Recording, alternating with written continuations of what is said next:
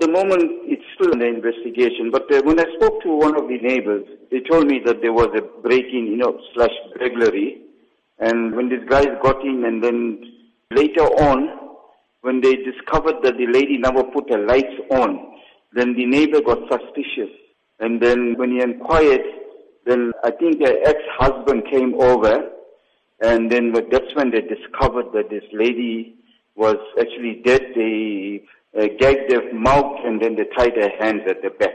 The law enforcement was there together with the other departments, but this is what 4-5 stands for, because it's still under investigation. There are reports that the woman was attacked by people known to her. Do you have any information on this? Not at this stage. Maybe later on, as the investigation goes on. And what's been the community reaction to this? Any murder that is unnatural, where especially there's a robbery or there's hijacking or theft of motor vehicle, somebody lose their life, it's going to create an uproar, or it's going to create unpleasantness amongst the community, and especially when there's a burglary or housebreaking, and when it turns into murder, that somebody is there.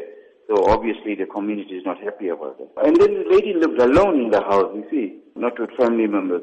Looking at that, in terms of security for the elderly, it's a huge cause for concern. What measures should the elderly and their family take to avoid these kind of incidents? We make this appeal via our meetings at our sub-forums, through the media and through other gatherings, that, we so much enhancing the establishment of street committees where we profile the area, like the residents, we know who's living there, whether they are alone, especially the senior citizens, or if there's, whatever needs to be profiled.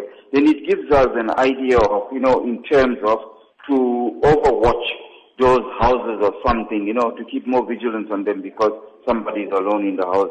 But then again, it boils down that I'm tired of commenting on, the apathy amongst our people, you see now. At the weekend, there were social media messages circulating of the hijacking of a lady, Siddhartha Balgobind. What can you tell us about this? It got us worried straight away, but also what has given us some hope that, the vehicle was recovered, she was recovered, and her family went and fetched her, and she was reunited with her family, and she's safe.